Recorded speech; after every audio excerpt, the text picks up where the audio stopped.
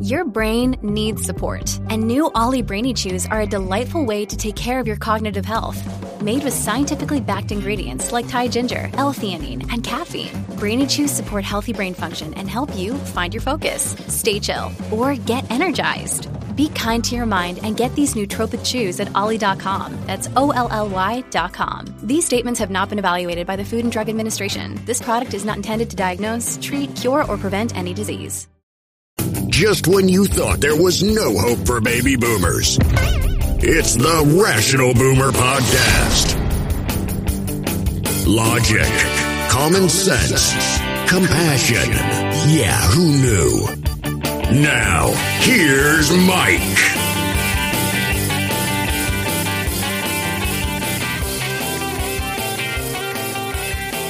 Welcome back to the Rational Boomer Podcast. And before we get things started, I just want to say thank you to all those people that are listeners, all those people that have subscribed.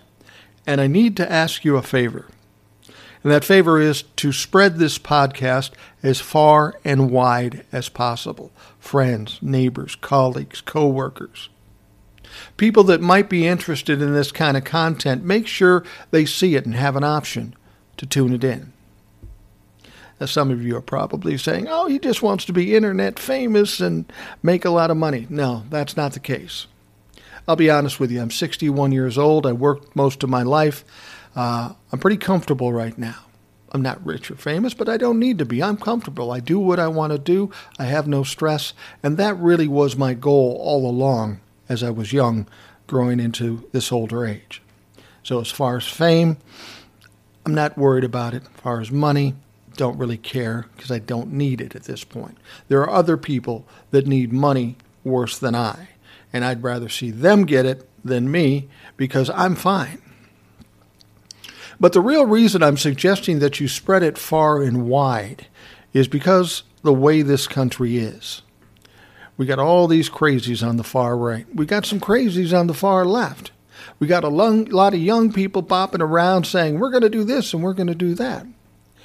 But we people of our vintage, baby boomers, maybe even Gen Xers, who may be in the middle of the pack as far as how we see things, it seems like these radical sides are taking over and drowning out us.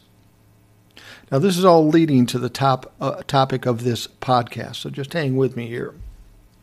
But the fact of the matter is even though we are older and even though we are baby boomers or Gen Xers, we wield a lot of power. But we can only wield that power if we try to wield that power. Here's what I mean. If you take a look at baby boomers' population, we're around 70 million, almost as many as millennials. So we have a very large voting bloc. Now, granted, we're all going to vote differently, and that's fine. But with regards to things that are important to us, we would probably be in league together. Secondly, this group of 70 million baby boomers also control most of the money. So isn't it logical to think we should be pretty powerful in this whole situation called America, called the government? It is.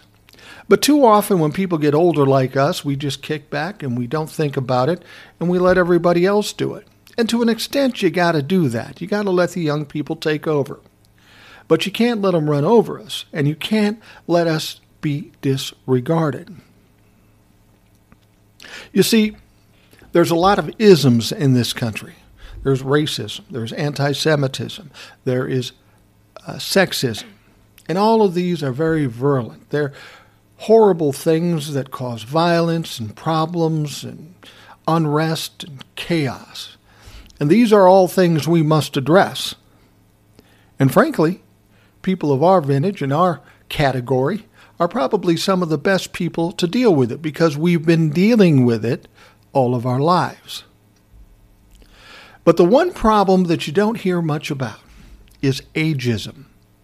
Now, all the young people say, oh, that's not a thing. That's no big deal. Yes, it is a thing because it impacts a lot of people's life. In fact, if you consider this very closely, ageism is something 100% of the people who get to old age will experience. 100%.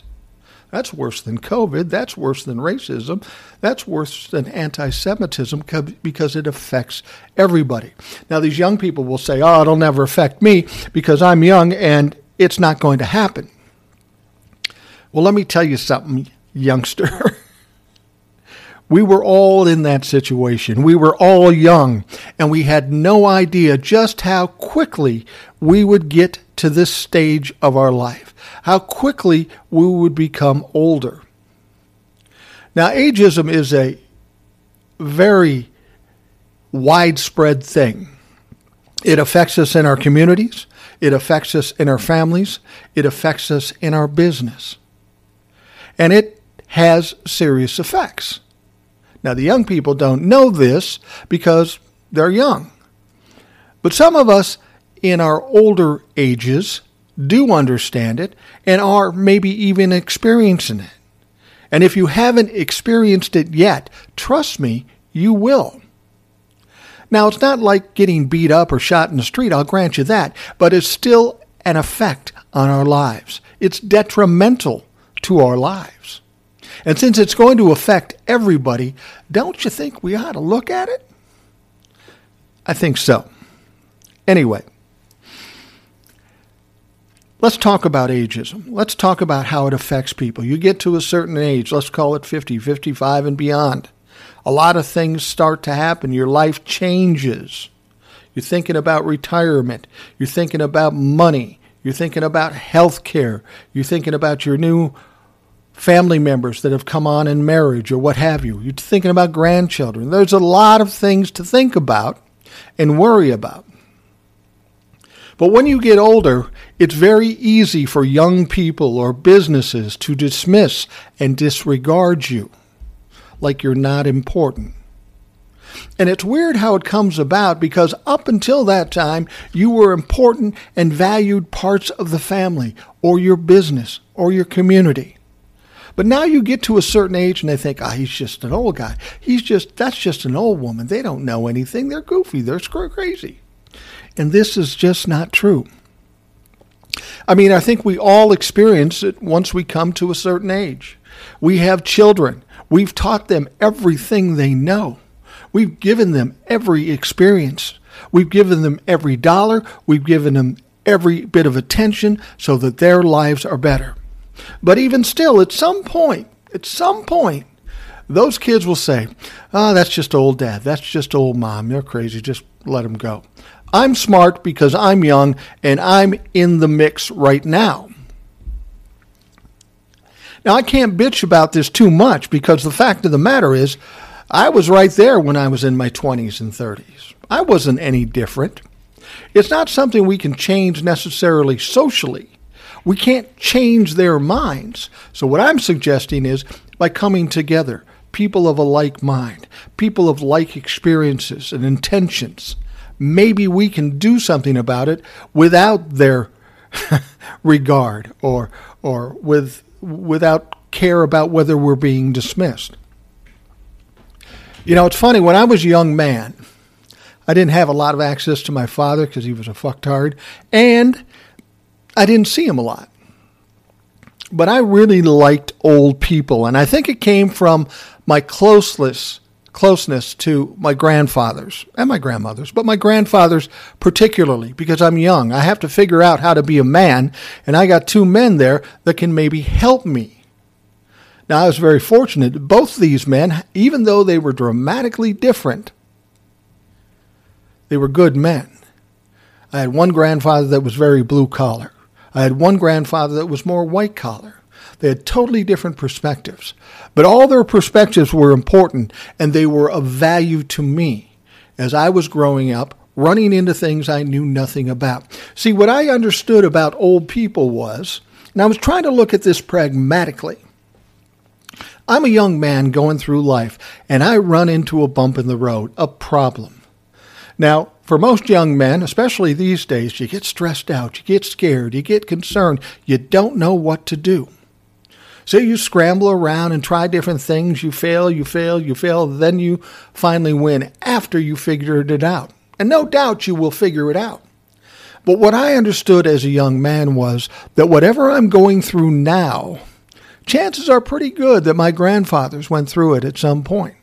So it would make sense to talk to them about it, get some reference of what they saw, what they did, and what worked. And maybe that would save me some time and stress, and goddamned if it weren't true. I'd go to my grandfather and say, I got this problem. And they'd say, yeah, that happened to me in the 40s or 50s or whatever it is.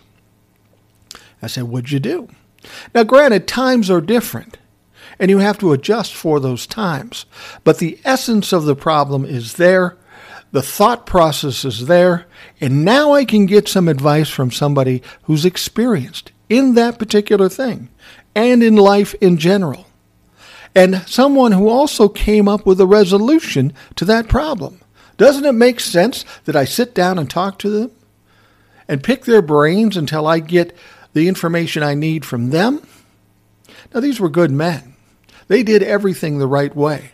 I can't say I did everything the right way because I did pull something out of my ass and hope for the best. And I got burned a lot of times. But after getting burned a few times, I learned some things because I talked to my grandparents. So in life, when you're getting older and have kids, there comes a point where you become dismissed. Not in a horrible way necessarily, but you feel it. It used to be they'd come to you with every problem and you'd help them out of it. Now when they have a problem and you try to offer some advice, they say, oh, no, you don't know what you're talking about. You have no idea. Well, the fucking fact of the matter is I do have every idea because I went through that same goddamn thing 30 years ago. And if you just sit down and listen, maybe I could help you. But they don't listen because they're smarter than we are. I'm not trying to get mad at my kids. That's just the way this society works. So I can't change society. If I did it, my kids do it, and their kids do it. That's going to be a long process to change. So all we can really do is come together and try to make things better in this world with our own power. And what I'm trying to suggest is we have a significant amount of power. 70 million baby boomers, a bunch of Gen Xers, and most of the money. Not to mention all the experience we've had over the years. Now, they may not want our help, but we can still help. We can still help this country. And why do we want to help this country if we're comfortable now like me? I mean, I could just sit back, not think about anything. Well, I'm concerned about my kids. I'm concerned about my grandkids. And I'm concerned about my great-grandkids and so on. I'd like to leave this place a little better than I found it. And I was born in 1960, and there was a lot of significant problems in this country, and since the time I was born. So if I'm in a position now to actually do something to make things better for my future family, I think I should do it. I mean, we all want to leave a legacy of some sort. So why not do some good? And by bringing people together of a like mind, like with the Rational Boomer podcast, I think we can do it. But we can only do it together, not individually, because we get disregarded. But you can't disregard 70 million people with all the money. You just can't. But that doesn't become a thing unless we exercise that power, that authority. You know, it's funny. I talk about ageism with some people, and most of them think it's not a thing, and it really is. It shows up all over the country in all aspects of life. And for some people, they just go with it, lay back, and ride out their days and die. Other people try to fight it, but they really don't know how to fight it. And now they just become grumpy old people that nobody wants to be around. Well, there's something in the middle there. And that's about being proactive. How is ageism actually detrimental financially to older people? Well, I'll tell you. And I have my own story that I can pass along so you can get a sense. Now, some of you have probably already experienced this. Some of you maybe will experience this. And hopefully there's a bunch of people that didn't experience this. But it is a thing. and it affects a lot of people. And as I said, the thing about ageism that makes it so insidious is that everybody, 100% of the people on earth today, will experience it if they grow to old age. So you get a job, you're a hotshot guy or hotshot gal, and you're doing all the right things, you're making a lot of money, you're proud of yourself, and you know more than anybody. You could maybe do that for 20 years, maybe 30 years. Probably not 30 because things will change. You see, as you continue in your job, doing what you're doing, being successful, impressing the boss and everybody around you, they love you. But as time goes on, you get more of those young hotshots that come in. And those young hotshots don't think you old people are shit, even though you were once those young hotshots. Just by virtue of time, just by virtue of age, you become less valuable because there's new guys, new gals coming in that are smarter than you. And maybe they are. But there's still more to a business, a job, a company than what's happening at that moment. History is very important. As I said, with my grandparents, my grandfathers particularly. What they went through wasn't exactly the same thing I went through, but it was close enough that their advice, their experience, and their information was valuable to me. And that's the same thing in business. I'm the young hotshot guy now, and I'm doing all these things, doing wonderful things, and everybody thinks I'm the greatest thing since sliced bread. But then years go by, some other young guy comes in, or young gal, and now what you have to say isn't important, even though you're largely responsible for why they even have a job. But that doesn't matter. You're expendable now for two reasons, because you're older and you're soon going to retire, and plus you cost too much money. Over those years, your income increases, and they're paying you a lot of money, but they say, oh, we got these young guys here now doing the same damn thing, and we pay them a lot less money. So why do we need this clown? Let me tell you about an experience I had. And it's probably an experience that everybody's had at this point. A lot of people have had, if you've grown to my age of 60, 65. I worked in the radio business for many years, and I had an association with a radio station that was owned by a government entity, a school district. The school district owned the radio station.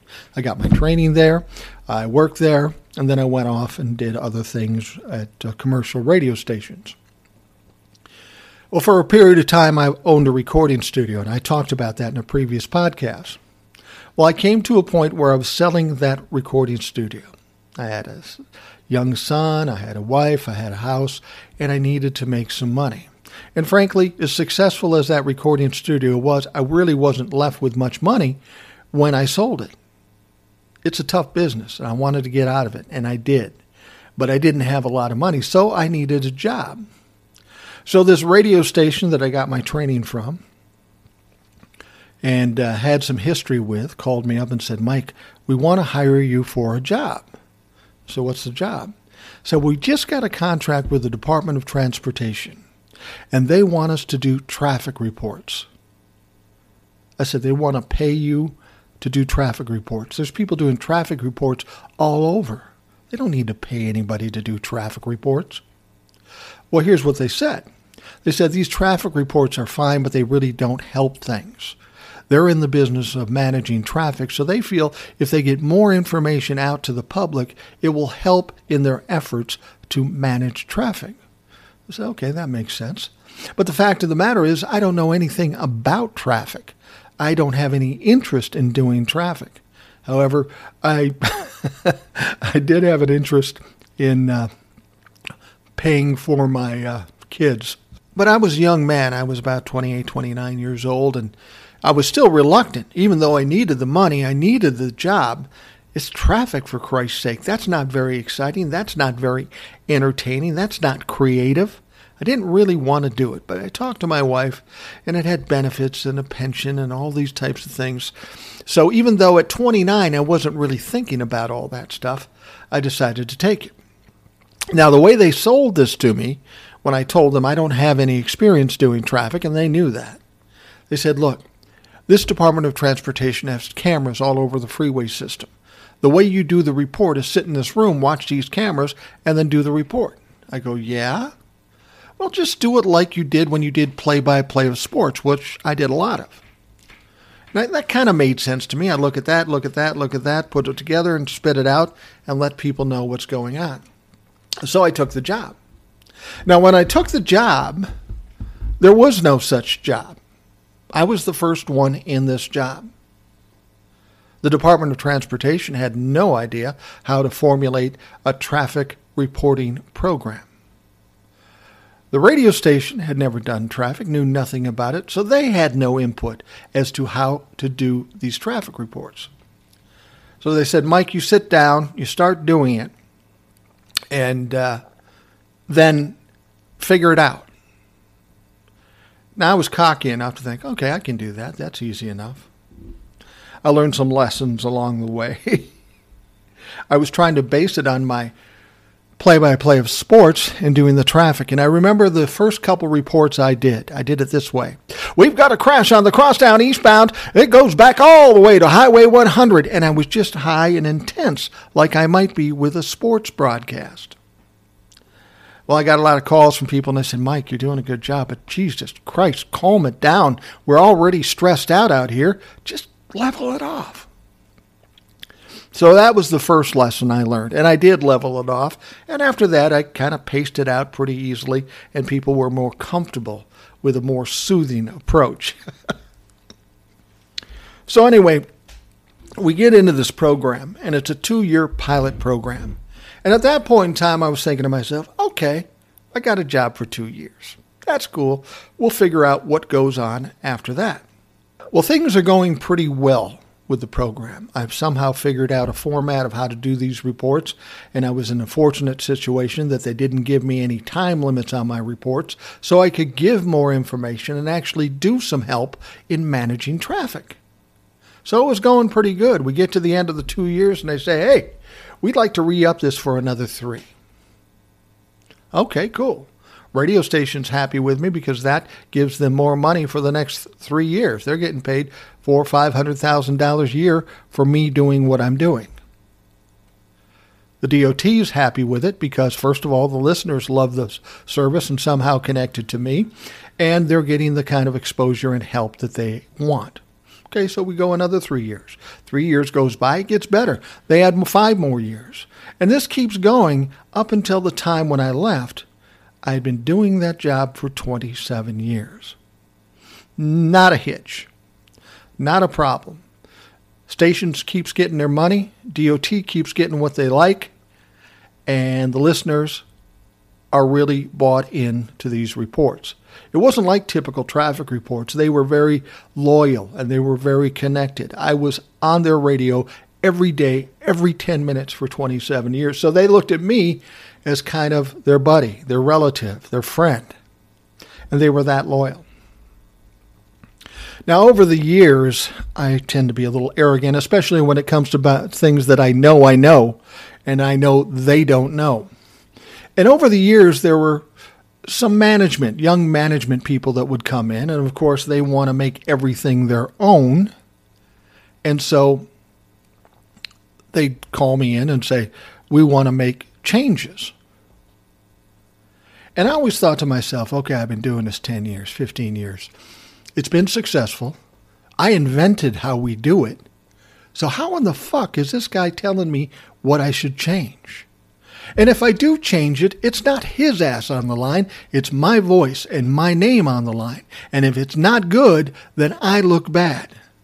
So I'd tell them, no, I'm not doing that. I'm just not doing that. And they'd cry to the radio station. They'd cry to the DOT. And these people would tell them, look, Mike's successful at this. It's making money.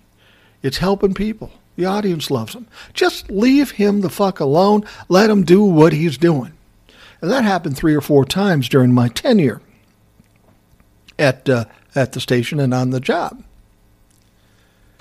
Well, time goes by, and to be honest with you, I was getting to the point where this job was getting kind of tedious. I was getting bored with it. At one point, I made it my own, and it was kind of my own thing. I got some press coverage out of it, both local and national. I got a lot of people coming up to me because they were actually getting some good out of what I was doing.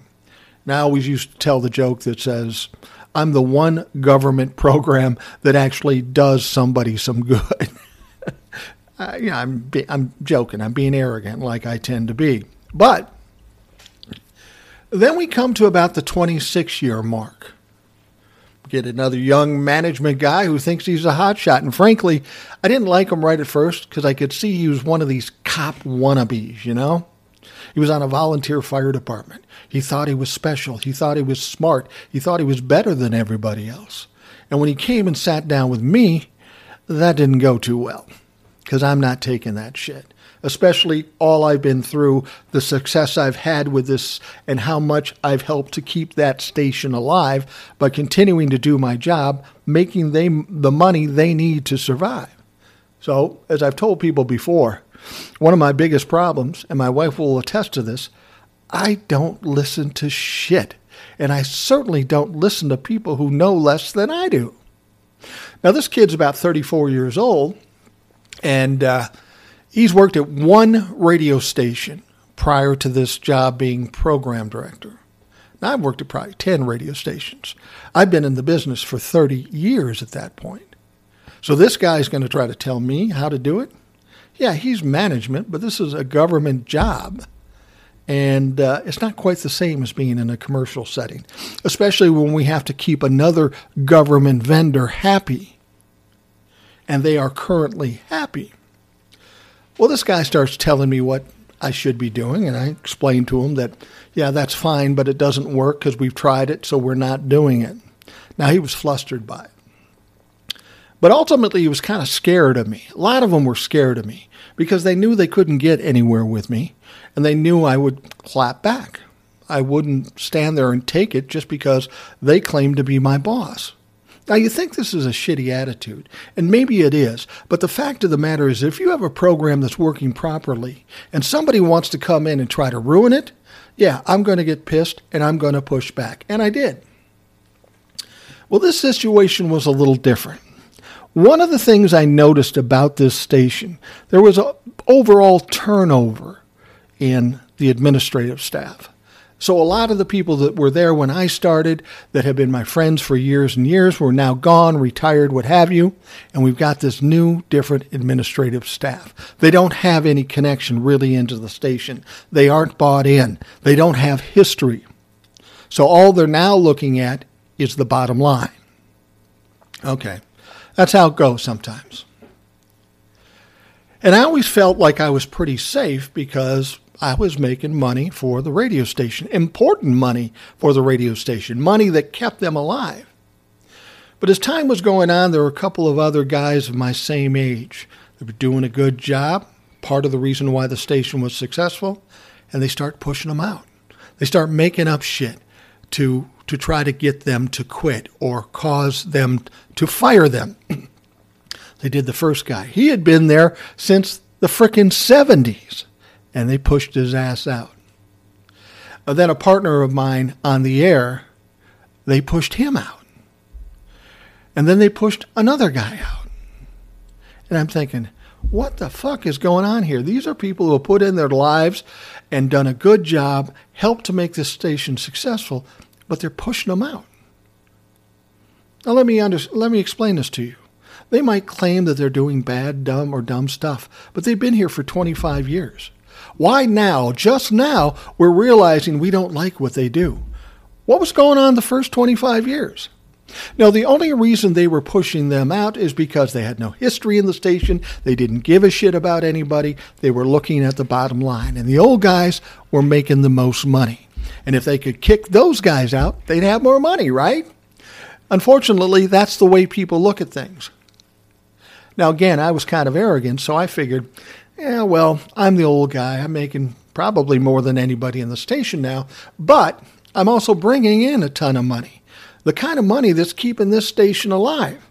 They're never going to touch me. They're never going to do this thing to me.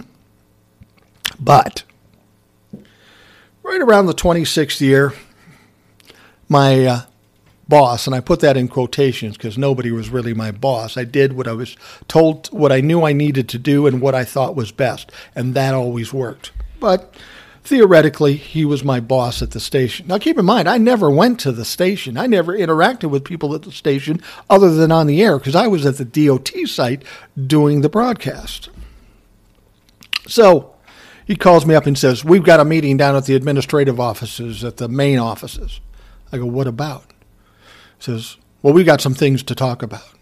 I go, okay. So I go down there. And of course, this program director has some complaints about things I'm not doing. But what he failed to realize was when he came in at first, now this is like within 6 months after he came into the job, he said to me, what are some things you need? Well, there were a lot of things I needed to do the job better. And I said, I need this, I need that, I need this. Wasn't a lot of money, but it was an effort that needed to be made. He said, okay, I will take care of it because I'm the manager now. Okay, great. Well, of course, that never happened. None of that stuff was ever done, which is common. So he calls me into this administrative meeting, something I've never been in my 26 years of working for this station. It says, well, you didn't do this and you didn't do that. And I said, okay. But I couldn't do this and I couldn't do that because you didn't do this and you didn't do that. So that meeting didn't go too well for him. He looked pretty stupid, which isn't surprising because he was young and he doesn't know what the fuck he was doing. Okay, no big deal. One problem, this kid learned a lesson, we're done. But exactly 6 months later, he calls me in, we got a meeting with the administrative office. I said, what now? He says, you just come in, we'll talk about it. So we go in this time. Still has not gotten me the shit he was supposed to get me. And secondly, now he's got some little piddly complaints about the way I word something or how quickly I did a report. Something I've been doing for 26 years. And I take him to task again. Because I'm not one to sit there and take it, especially if I know I'm right. And this one wasn't as big a slam dunk as the first one because they learned some things and then they made it less specific so they could have a better argument. So we went through that thing. I said, all right, fuck it. I'm just going to go back to doing what I'm doing. And, I'm coming up on 27 years in the job and I'm looking to retire in 2 to 3 years.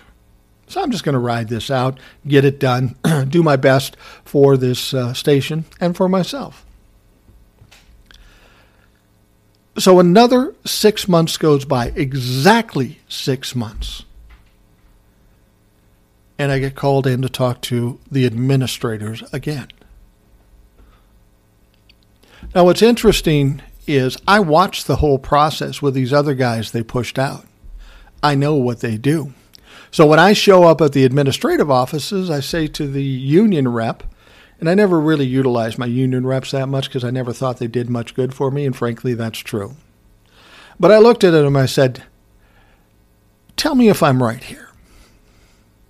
They want to get rid of me. They're going to get rid of me. And they can't really come up with a real complaint. So they're running me through the process. I get called in once. 6 months later, I get called in twice. 6 months later, I'm getting called in for my third time. Let me ask you this. Third strikes, and you're out?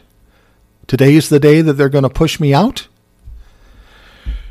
And the union rep looked at me and he says, well, based on my experience and what I've seen them do before, yeah, that's right. So they're going to fire me today. And he said, probably. I said, okay. I said, so what are you going to do about it? Well, there's nothing we can do about it. And I said, that's why, to me, unions are worthless. They collect money, but they don't do jack shit for the people they're supposed to be representing. Okay, that's beside the point. I can't do anything about that. So I go into this meeting, and I have a couple of concerns. I know they're going to fire me. Not because I really did anything, but because they've run me through the legal process so they can't get sued. So I know they're going to fire me, but I have one concern. And that concern is, what if they come up with something that's totally ridiculous, but somehow they can take away my pension and some of my other benefits from me? I said, that would be bullshit. But I certainly don't want to fight about it after the fact because I'll never win. So what am I going to do? I did what a lot of people really want to do in this position, but very few people do it.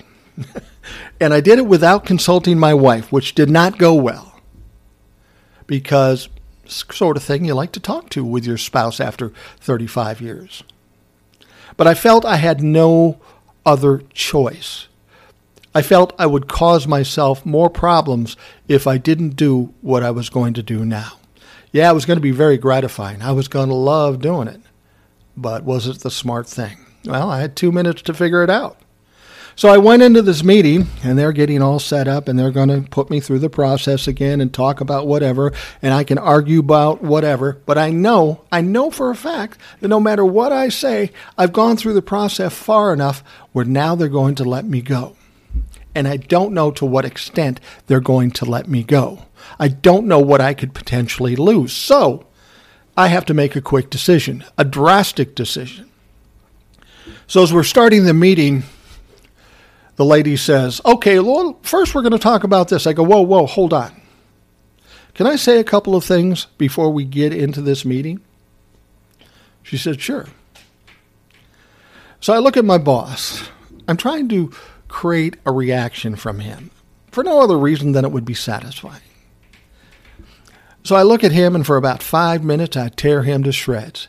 I say, look, you come in here trying to tell me how to do something I've done successfully for 27 years.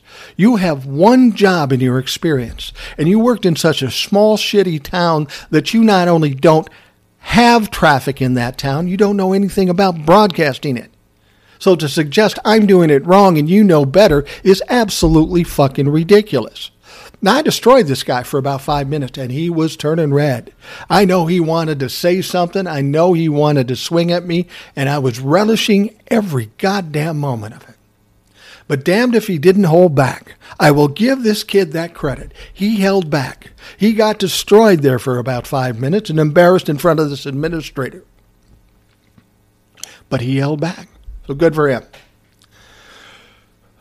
So then I look at this lady, this administrator, the high-up person who's in this process. And she's nervous because she knows I'm angry, but I'm being very controlled, so she can't say, oh, he's crazy. I look at her and I say, ma'am, let me ask you a question. I've worked in this job for 27 years. You deal with people who are having problems in their job. I said, prior to the first time a year ago or a year and a half ago, how many times did you see me in this office for any kind of problem? How many times did you see me? She says, well, I never saw you. You're right, because there was no problem. Doesn't it seem strange to you that now after 26 and a half years, I'm sitting in front of you 3 times because of problems? Doesn't that seem strange to you? What's the one difference we have here today that we didn't have in the previous 26 years? He goes, well, I don't know. I said, that motherfucker over there, he's got an agenda to get rid of me because he doesn't want to pay me as much money as he's paying me. Does that not make sense to you? And she looked at me, couldn't really answer either way. And she goes, well, I don't think we need to talk about that now. I said, no, we actually need to talk about it now because we're in the process where you want to get rid of me. Well, we haven't got to that point. I know you haven't got to that point, but that's where I know you're going. See, that's the problem. You think you're smarter than everybody, but you're not. And I'll show you how you're not smarter than anybody. And she looks at me and says, are you done? Do you have anything else to say? I say, yeah, I have one more thing to say. She said, what's that? I said, I'm retiring. You're retiring? They're thinking, okay, that'll save us some problems. We won't have to fire him. He'll just retire. He's chickening out. No, I'm trying to be smart. I said, I'm retiring. When are you retiring? I said, fucking today, this very fucking moment, get my goddamn papers. I'm going to sign them. I'm going to walk out of here a former employee of your organization. And she said, what? Nobody does that. And I'll go, I'm fucking doing it. Because I'm getting railroaded here for no reason. And I know that because you railroaded 3 people before me. And if you think I'm going to shut up and not tell people about this, you're sadly mistaken. Because you see, as you know, I work in the media. I have a lot of media friends. And this is going to get very fucking loud. Trust me. Especially since I have a lot of listeners. People in the media that like me, trust me, listen to me every day. How do you think that's going to play? Well, I'm kind of overhyping it. The world's not going to come crashing down if I leave. But they don't know that. Because people worry about things that are unknown to them. And you keep throwing these unknowns to them, and they fucking freak out. They start rethinking. They start questioning themselves, which is exactly what they did. I said, get the goddamn papers. Right now, I'm signing them. And my boss looks at me and says, you have another shift this afternoon. This was about noon. I had to go back at 3:30. You have another shift. I go, fuck that I do. I just retired. You got somebody who needs to do a shift? That's your fucking problem. You're the program director. Now he's upset because I've usurped everything he wanted to do, the joy of being the powerful guy. I just took the power from him and said, fuck you, you're on your own. So I signed the papers and I walked out the door. And I got to tell you, in spite of all the potential financial issues and all the problems that might come out of this with my wife, I was happy as a fucking lark. And you know what really struck me more than anything? All the time I worked at that radio station. It was owned by a school district. So I had to watch everything I said and everything I did in social media and all that stuff. I didn't have my First Amendment right because everything I wanted to say I couldn't because I would get in trouble with my bosses. So I had to hold all that back. But the moment I walked out that door, I realized that I could say any fucking thing I wanted and not have to worry about somebody coming back on trying to punish me for utilizing my First Amendment right. So I was happy as a motherfucker at that point. Now I have to tell my wife, and she's not happy about that. She's upset. Some days she still gets upset about it. And of course the money issue was a thing, but I had a side business that was making money. I was going to get a pension. So it wasn't really going to change things that much. But some people freak out about stuff. I learned to deal with stuff in the moment, don't worry about it, and just make it work. My wife has a different take on this. So do a lot of people. So anyways, I walk out of there happy as a lark. Now they're calling me back saying, hey, do you want to come back and say goodbye to your audience? Fuck no. You deal with it. I can access my audience through Facebook or what other social networking, and tell them the real story. Well, I don't think you should. I said, dude, don't tell me what you think I should say because you don't have that authority anymore. I'm going to tell people exactly what happened, just the way it happened. And if it's embarrassing for you, too fucking bad. That's what I did. A lot of the listeners who found out what happened were really upset with these people because they liked me. I was part of their family. But these guys did this because they wanted to make extra money. And they did that because I was old and making too much money in their mind. That's my point. There is ageism going on in this world. People are being diminished, dismissed, disregarded because they're old. And that is a waste of resources. As somebody who's been young and is now old, I understand the value of older people. I understood it back when I was young. But a lot of young people don't just think we're in the way right now. And they can think that if they want. But the point here I'm trying to make on the Rational Boomer podcast is that even though they may think you're not valuable, even though they may not think you're as smart as they are, the fact is we're smarter and we're more powerful. because we have 70 million people that are baby boomers and millions of Gen Xers. We do have power. We do have money to back us up. So we do have authority. And the only reason we lose that is we let them take it away. I'm not trying to be adversarial with millennials and the younger people. They're just doing what they do. But this country has a lot of problems. And with those problems, there needs to be some resolution.